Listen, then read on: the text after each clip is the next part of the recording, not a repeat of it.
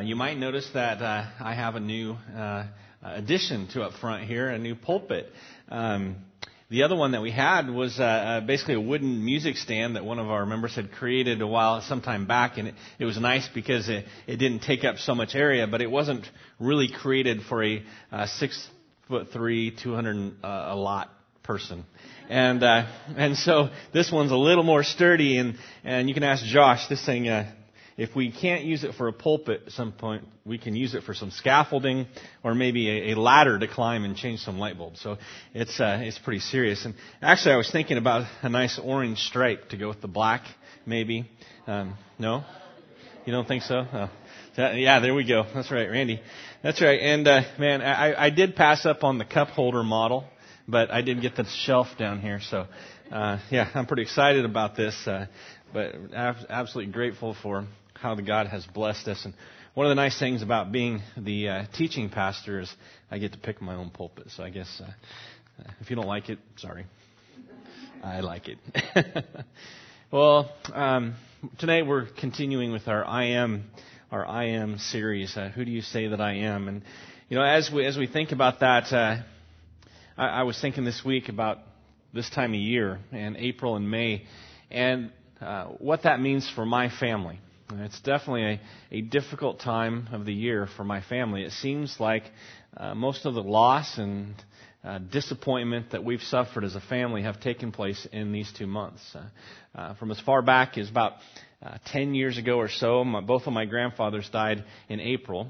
My grandma died a year ago this month. About 5 years ago, my cousin Abby, who's a day older than me, lost her 5-year-old son to cancer. He passed away after fighting osteosarcoma, a cancer of the leg, and it was tragic.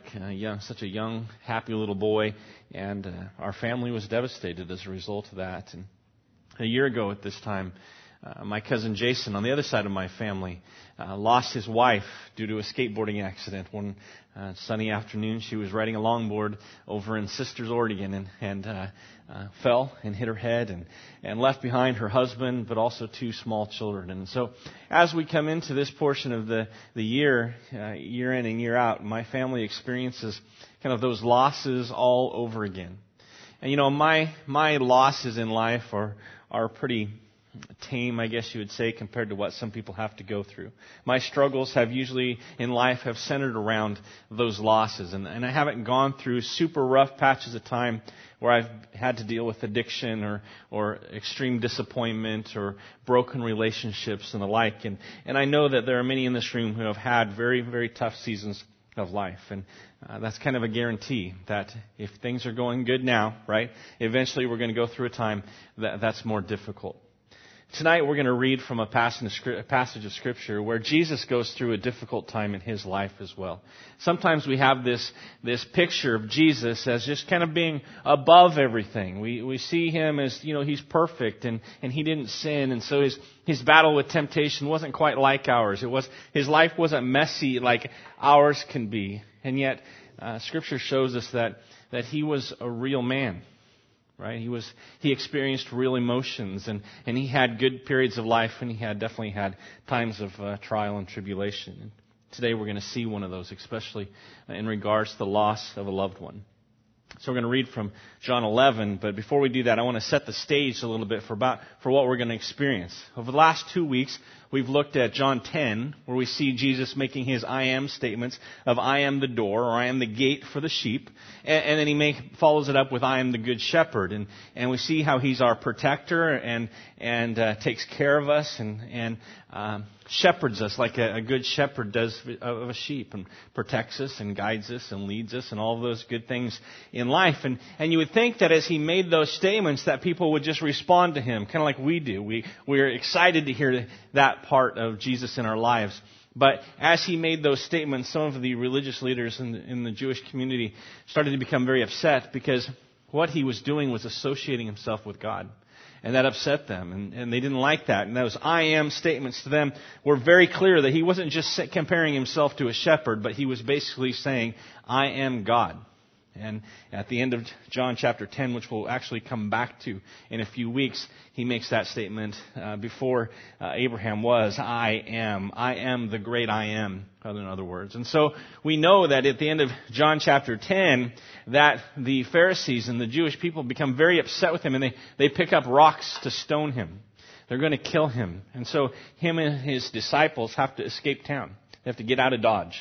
And so they flee Jerusalem. And they end up in the area of the Jordan River near where Jesus was baptized by John the Baptist. And so that's where they are as we start John chapter 11. John chapter 11 is a story of two young ladies, Mary and Martha, and their brother Lazarus. Mary and Martha, you might remember those names. They're the two that approached the tomb during Jesus' resurrection, two of the first people to see the empty tomb. Well, some of the other stories in the Bible that you might be familiar with them is one day when Jesus comes to visit their house, and as he's sitting in their house and he's doing some teaching and interacting with his disciples, Mary is sitting at his feet listening and kind of taking in all the things that he's saying. But where do we find Martha? And Martha's the worker bee, right? She's helping prepare food and tidy things up and probably make places for the people to sleep and get things ready. And she gets upset because she wishes she had help. And there's Mary listening to Jesus, not helping out. And so she approaches Jesus to make that Mary get back to work, right? And Jesus says basically, I'm only here for a short time. She only has a short time to listen to the things that I'm teaching. And so he doesn't really take Martha's side. Another story that we see of them is just a short time later in John chapter 12, when Mary, again, is in the presence of Jesus, and she takes some very expensive perfume, and she pours it on his feet, kind of an act of anointing upon Jesus shortly before he goes to Jerusalem for that final week when he ultimately is led to his death. And so the apostle, or not the disciple, Judas, becomes very upset at her for wasting all of that money that they could sell this expensive perfume and give it to the poor. Well, that really wasn't his motive. His motive was to line his own pockets. Again, that's Mary and Martha, the same ones we hear about throughout the Gospels. Now, Mary and Martha have a brother named Lazarus. And Lazarus in John chapter 11 here is very ill. Very ill. And so Mary and Martha are concerned for their brother's health, and they know that he's teetering on the verge of death.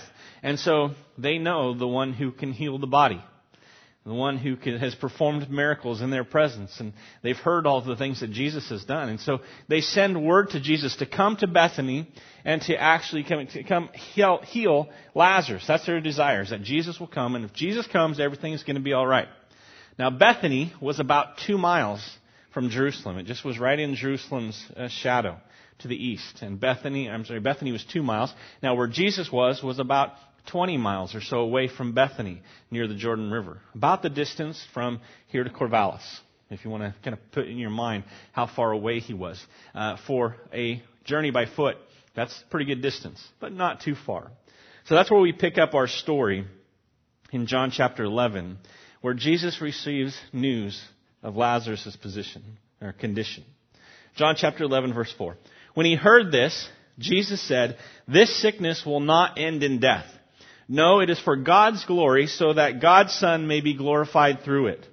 Okay, so Jesus says, hey, it's no problem. Don't worry about it. This isn't going to lead to death. Now, I'm sure his disciples, as they heard him say these words, knowing Jesus and having experienced the things that he's done, healing people, casting out demons, turning water to wine, even healing people that were great distances away from him, they weren't too concerned about it. And so they were excited to not have to go back to Jerusalem. They were happy to stay where they were, as far away from the troubles that they could get into as possible. But so Jesus stays a couple more days. And he stays there near the Jordan River until a couple days later he says to his disciples, all right, guys, let's go visit Lazarus and Mary and Martha now. Now, his disciples aren't very happy about that, again, because they know what lies waiting for them in Jerusalem. They know the danger that it will present as Bethany is so close and it's getting ready for the Passover. So people are are entering into Jerusalem by the droves. The pilgrims are coming from all over the world to experience the Passover in Jerusalem. So they would pass through Bethany. If Jesus was there, he was becoming pretty famous. Word was going to spread quickly. So they argued with him and said, no, we can't go back there, Jesus. You said yourself Lazarus is going to be okay. We don't want to go back there. They're going to come after you. Let's stay here. They argued with Jesus. So in John chapter 11, verse 14, we see Jesus' answer to them. So then he told them plainly, Lazarus is dead. And for your sake I am glad I was not there so that you may believe, but let us go to him. Then Thomas, called Didymus, said to the rest of the disciples, let us also go that we may die with him. Okay, now I think that with him that he's talking about is with Jesus. And he's not talking about Lazarus, he's talking here about Jesus. So he's resigned his fate. Good old encouraging Thomas, right? No, that's not his nickname. Right? Doubting Thomas here. Well, the good thing about Thomas is a committed follower of Jesus. Right? He's committed. Even if it takes him to his death, he's going to follow Jesus. And that's what he's acknowledging here. All right, Jesus, if that's what you've decided, I'm behind you. I'm coming with you, even if I die as a result. So let's go. So there we go. The disciples, they're committed and they follow Jesus. So we find here, again, that Lazarus is dead. And they travel that 20-mile journey or so to Bethany. Picking up in John chapter 11, verse 17. On his arrival, Jesus found that Lazarus had already been in the tomb for 4 days. Bethany was less than 2 miles from Jerusalem. And many Jews had come to Martha and to Mary to comfort them in the loss of their brother. When Martha heard that Jesus was coming, she went out to meet him, but Mary stayed at home. Lord, Martha said to Jesus, if you had been here, my brother would not have died, but I know that even now God will give you whatever you ask. Some great faith in that statement. Jesus' response, verse 23. Jesus said to her, your brother will rise again. Martha answered, I know he will rise again in the resurrection at the last day. I'm hearing you, Jesus. I believe in the resurrection. Okay, I believe that you're gonna take us to be with the Father at some point when we die and we enter into our eternal home. I believe in that. Okay, that's what she's saying to him. Jesus' answer in verse 25. Jesus said to her, I am the resurrection and the life. He who believes in me will live even though he dies, and whoever lives and believes in me will never die. Do you believe this? Okay, that was he turned it back around on her. Do you believe this? Not that Lazarus will rise again one day, but do you believe that right here and right now I am the resurrection and the life?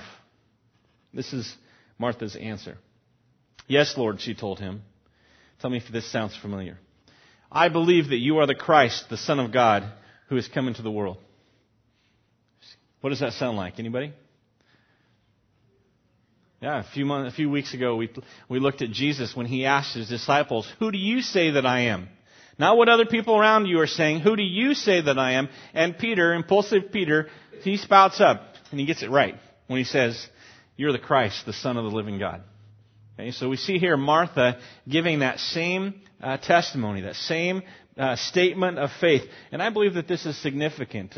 This isn't the point of my message tonight, but I believe that this is significant because it's a testimony of a woman.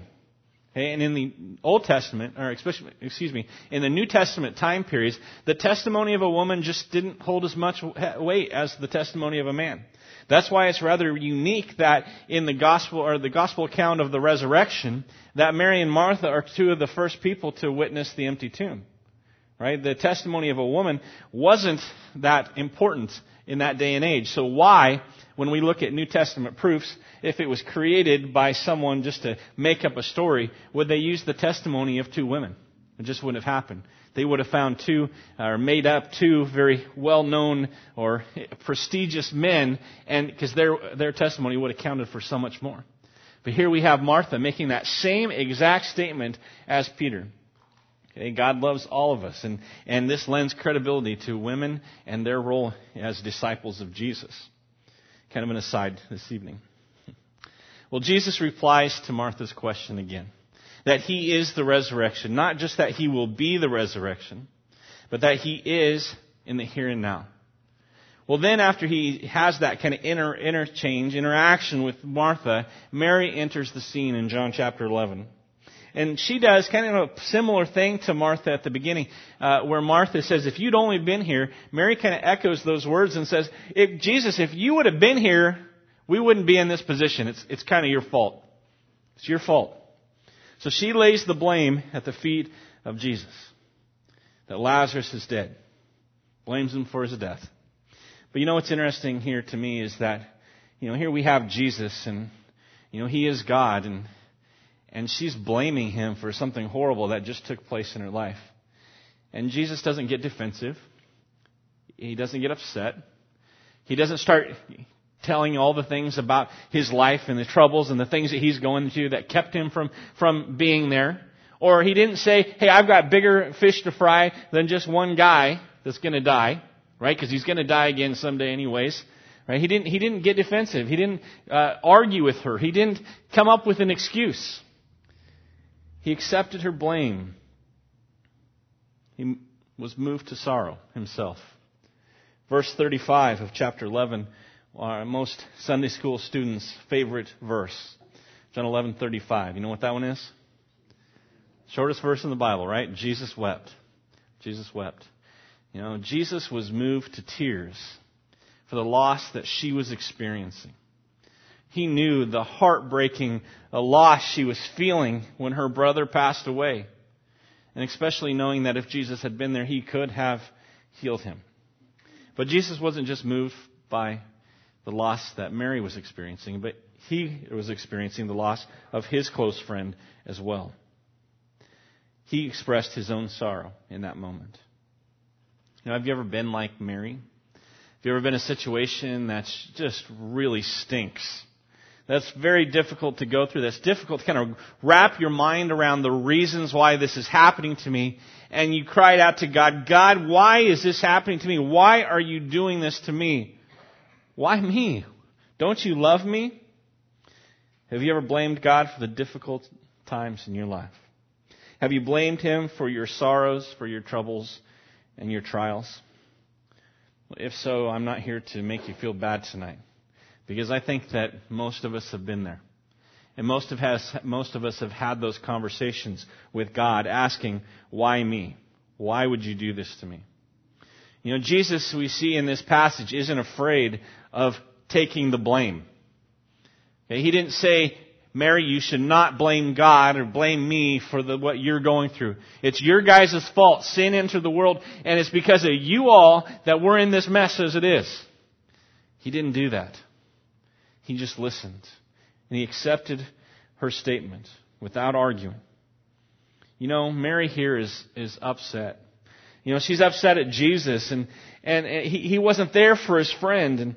And, we have the benefit as we read this story of knowing the end. Right? We can see the big picture of Scripture. We see the whole story, and we know what happens next. But in that moment, Mary was stuck in her sorrow, and all she could think about was, well, Jesus healed someone else. Why couldn't He be there for my brother? She wasn't able to see that Jesus had a plan, and that she and Lazarus and this situation was part of a much bigger picture. And so she's stuck in her sorrow, and she wanted to blame someone else for her hurts. I'm not saying tonight that blaming Jesus for our problems is the best course of action. I'm not saying that we should go about and just lay the blame for loss and trials on Jesus' feet. And I'm not saying that Jesus is the cause of our hurts and troubles. But I am saying that He isn't afraid of them. And He isn't afraid of our reactions, our human reactions, our emotions in the middle of those situations. He cares for them. He cares for you. He understands your frustration. The Apostle Peter in 1 Peter chapter 5, verse 7, he tells us that we should cast all our cares on Him. You know why? Cast all your cares on Him for what? For He cares for you. Okay, when you're going through that horrible situation in your life and you want to throw the blame on Him, He's saying, throw it. Because I care for you and I can handle your accusations. And I'll show you that this is part of something much bigger than what you think you're going through in this moment. He cares for us deeply. And we see in this story Jesus' care for Mary and Martha and Lazarus. We see it in a very tangible way when He wept for His friends and He wept for their sorrow and their loss. He wept for His own loss. He cares for sorrow. He cares about loss. He cares about our trials and our hurts. And just like He responded to Mary and Martha in this horrible situation, He will respond to ours as well. Well, let's finish the rest of this story. John chapter 11, verse 38 through 44. Jesus, once more deeply moved, came to the tomb. It was a cave with a stone laid across the entrance. "Take away the stone," He said. "But Lord," said Martha, the sister of the dead man, by this time there is a bad odor, for he has been buried there for 4 days." Okay, we're not talking about healing someone here that had just died, that this was just a recent thing, that their heart had just stopped. This isn't just healing the sight of a broken eye that could no longer see, or legs that no longer worked. This was taking someone that had been dead for 4 days. Plenty of time for their body to begin to decompose. And that's what Martha is warning Him about. Do you know what you're getting into, Jesus? Verse 40. Then Jesus said, "Did I not tell you that if you believed, you would see the glory of God?" So they took away the stone. Then Jesus looked up and said, "Father, I thank you that you have heard me. I knew that you always hear me, but I said this for the benefit of the people standing here, that they may believe that you sent me." And when He had said this, Jesus called out in a loud voice, "Lazarus, come out!" And the dead man came out, his hands and his feet wrapped with strips of linen and a cloth around his face. And Jesus said to them, "Take off the grave clothes and let him go." Get those things off from him and let him live once again. It's an amazing story. You know, Jesus responded in this story to the sorrow that His friends were experiencing by performing one of the most amazing miracles that He had up to this point. This is kind of a capstone achievement in His miracle life. None of the others compared to this one. This was taking a man who is long dead and healing him. And He did this to prove that He had the authority of God and that He was the Son of God. He proved to His disciples once and for all how much He cared for them. What lengths He would go to when they were in times of sorrow. He proved to them. And then He backed it up just about a week and a half, maybe 2 weeks later, when He went to the cross and died in their place. Died in our place. You know, the most important thing that I think that Jesus proved in this moment, in this story, wasn't just His power over death. We talk about that a lot. We talk about that when Jesus went to the cross and He defeated death once and for all. He defeated the grave. Right? Death has no consequence anymore. And that's true. But I believe that what we see here in this story isn't just His authority over death, but it proved His power and authority over life. We see that in verse 25. He made that I am statement. I am the resurrection and I am the life. He didn't say, I will be the resurrection and the life. It's not something that we look forward to one day in the future, being resurrected with Jesus. Now, we look forward to that. That's a great thing. We look forward to that time when we experience eternal life in heaven with Him. But He's saying that your eternal life isn't about what you will experience someday. It's about what you can experience right here. It's a now statement. I am now the resurrection. I am now the life. You know, in John 10, we read this verse, John 10:10, the last 2 weeks. Jesus made this statement about His purpose. He said, I have come that they may have life and have it to the full.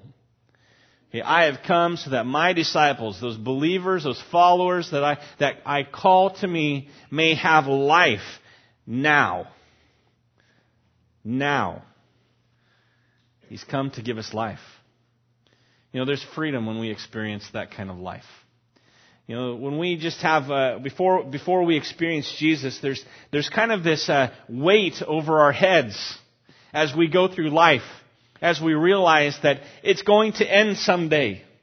Right? That eventually my body is going to waste away and die. And as I get older, that realization, it comes to my mind more and more that my days are numbered. And that can be so discouraging and so kind of a burden on our shoulders. Again, that axe hanging over our head. But that's not the type of life that we have when we follow Jesus. We have a life that leads us to freedom. The freedom to live a life without worry of our fate, without worry of our future. We have confidence and security in that bread of life. Remember that a couple weeks ago? Jesus is the provider and the sustainer of all life. And no matter what happens, we know that we have a future in Jesus forever. And knowing that should impact our attitudes and our actions here and now. But I think it's difficult sometimes to put that into practice. It's kind of easy for me as a preacher to stand up here and say all the things that you should do. That you should trust God and not worry. It's easy to put that idea, it's not so easy to put that idea into action. But it's pretty easy to say. Because we know it's true. We know that Scripture tells us that. But when it comes to when the rubber meets the road, it's a whole lot tougher to trust. And why is that? Because it's not easy to trust. It's not always easy. See, maybe someone in your life, or maybe you're someone in life that just doesn't trust people. Maybe there's a reason for that. Maybe you've been hurt too many times. Maybe you've been let down by people that you should be able to trust too many times. You've been disappointed and discouraged too many times. And by people that should know better. People that should be the ones that love you the most. People that should have held up their end of the bargain when it comes to your relationships. And so now trust isn't something that just flows naturally out of you. I'm sure you'd agree that it's a lot easier to trust someone we know and someone that's proven themselves trustworthy than it is to just someone that's an acquaintance or someone that we don't know. Someone that's proven themselves to us time and time again. Well, that's what we have in Jesus. For thousands of years, He's proven Himself to be trustworthy. In John 17, verse 3, He makes a statement in that kind of final prayer in His life, the last one that we kind of get to experience in Scripture in John 17, verse 3. Now this is eternal life, He says. This is eternal life. I think it was Lee that pointed it out to me this morning that this is one of the only passages where he describes what eternal life really looks like. This is eternal life, that they know you. That they know you, the only true God, that in Jesus Christ whom you have sent. That they know you. And there's something about knowing someone, that really knowing someone. The type of knowing here in Greek the word is gnosko. Gnosko. And it is an intimate knowledge. This isn't something like, oh, Brian got a new pulpit. Okay, that's a fact that we know, but that isn't gnosko knowledge. Okay, that's just a fact. Gnosko knowledge is the type of knowledge you have about the character of someone that you live with. Okay, the type of knowledge that a husband and wife gains of each other, of a family or close friends have with each other. That I know that person will sell out for me if the needs arise, right? Because they've done it for me in the past, and I know that they will do it again. That's the type of knowledge that God wants from us. Because that's the type of knowledge that leads to eternal life. It's not just an intellectual pursuit, knowing all the facts about God. It's a personal and intimate knowledge of God. So this saying that Jesus said is that to gain eternal life that leads to a greater trust in your now, not just in your future, you need to personally and intimately know Jesus. And this is something that I've said several times in the last several weeks. But it's something that's so true. The more you know Him, the more you'll love Him. And the more you love Him and get to know Him even more, the more that you will trust Him. As you grow in your knowledge and understanding of Jesus, you grow in your love and appreciation for Him as well. And as you pay attention, as you have kind of a Jesus awareness in your life, you will see that trustworthiness come out over and over and over again. One of my favorite verses from long, long time back. When I was just a kid in Sunday school, I remember reading these verses from 2 Timothy chapter 2. It says, here's a trustworthy saying. If we died with him, we will also live with him. If we endure, we will also reign with him. Now, if we disown him, he will also disown us. But if we are faithless, if we go through a difficult time in our life, and we cast the blame on Jesus, even though it isn't his fault, but we lash out in anger and frustration and hurt, and we say, God, I don't know why you're doing this to me. I don't even know why I believe in you. What happens? He remains faithful. For he cannot disown himself. Even when we are faithless. Even when our trust is failing. Even when our belief is lacking. He cannot be anything but faithful to us. Now, I was watching a sermon online a few months back. I like to do that from time to time. I go out there as a new preaching pastor, new teaching pastor. I like to go out and try to gain some skills and learn some new ways of doing things. And I came across this pastor one time. He was a southern guy from down south. I don't know what denomination it was. A black preacher, and he was preaching up a storm. It was pretty awesome. And he made a statement in that sermon that has stuck with me for months. It's something that I've been trying to work into a sermon at some point, but I felt like finally I'd reached that time. Yes, it came back to play. But this was his statement. Warfare is never successful. Warfare is never successful unless it's inspired by a love affair. I think about that for a moment. Warfare is never successful unless it's inspired by a love affair. Now, as I kind of think of that in reality, I think of things like this country and when it began. We had men and women who were sold out for the love of personal freedom. And so they would do whatever it took to fight against tyranny. And we see that successful because they were committed, so committed they would go to the grave, and many of them did, for their freedom. And so the warfare was successful because of the passion of their love affair. Now, not all of our battles in life are physical. Most of our battles have to take place in our minds, in our hearts. And as we struggle with sin and shame and selfishness, and the positive things like faith, love, forgiveness, and trust, that if we want to do battle against these things, battle against negativity and sin and discouragement, and if we want to have success in that battle, it must be motivated by an intimate love affair with Jesus. Gaining intimate knowledge of our Lord and our Savior. Charles Spurgeon, I'm going to end with this quote from Charles Spurgeon. I love this. It says, "Go forth today, by the help of God's Spirit, vowing and declaring that in life, come poverty or come wealth, and in death, come pain or come what may, you are and ever must be the Lord's. For this is written on your heart. We love Him because He first loved us." That intimate love affair with the Savior is going to lead to success in the trials of this life. And these trials, these discouragement, these hurts and loss, that is warfare. It's a warfare of our hearts and our minds. And because of the love that we have, because of the eternal life that we've been given, starting the moment in which we enter into that love affair with God, through placing our faith, our hope, our trust, and our lives in the loving arms of Jesus, we can stand and we can say with confidence that we have experienced now the resurrection and the life. And that's pretty amazing.